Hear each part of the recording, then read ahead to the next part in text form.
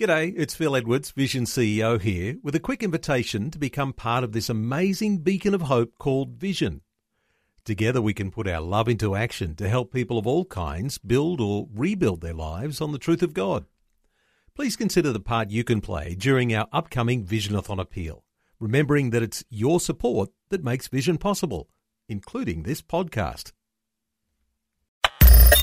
Audio on demand from Vision Christian Media. Exploring faith and the future. Neil Johnson and Bible teacher Dr. Kameel Majdali. What a wonderful topic of discussion, a great salvation. Today, Kameel, let's flesh out a little more on what this great salvation is all about. Jesus saves us from the devil. Well, indeed he does. Jesus Christ is the only person, Son of Man, Son of God, to overcome the devil and his influence.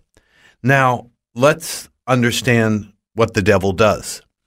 The devil is actually called by Jesus in John 12:31 and John 16:11, the prince of this world.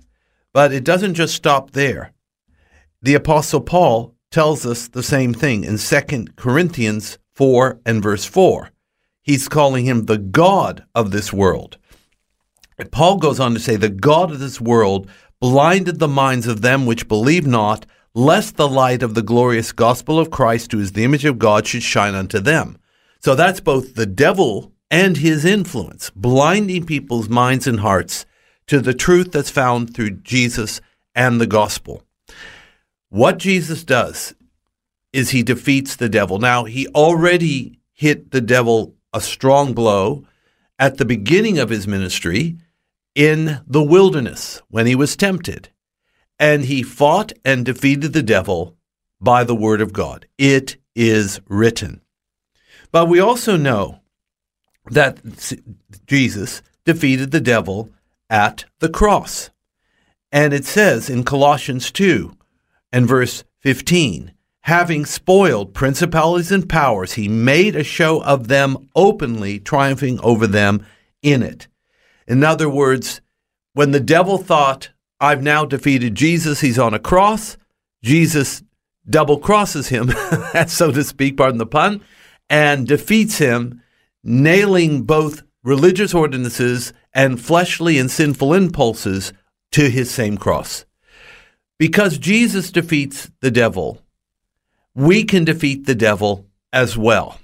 And one of the best exhortations, and there are several here in the New Testament about that very topic, comes from the Epistle of James, chapter 4, verse 7, where it tells us, Neil, to submit ourselves to God.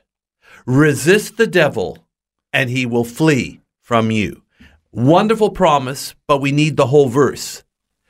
In order to resist the devil, so he will flee from us and therefore deliver us from the danger of the devil, we have to submit to God as well. First, we submit to God, then we stand strong, say no to the devil, no to his temptations, no to his lies, no to his sins. And guess what? Bye-bye, devil. In fact, he's gone faster than you can blink an eye. We often think of the devil, Kameel, as the man in red with the pitchfork. But he's also a great adversary and a dangerous adversary, not to be taken lightly. No, he's not to be taken lightly. We either give him too much attention or we don't give him enough attention. We're so imbalanced, and that's why we need the Holy Spirit, the Word of God, good Christian fellowship to keep it intact. But there is a exhortation in 1 Peter 5 and verse 8, and this is the way to go.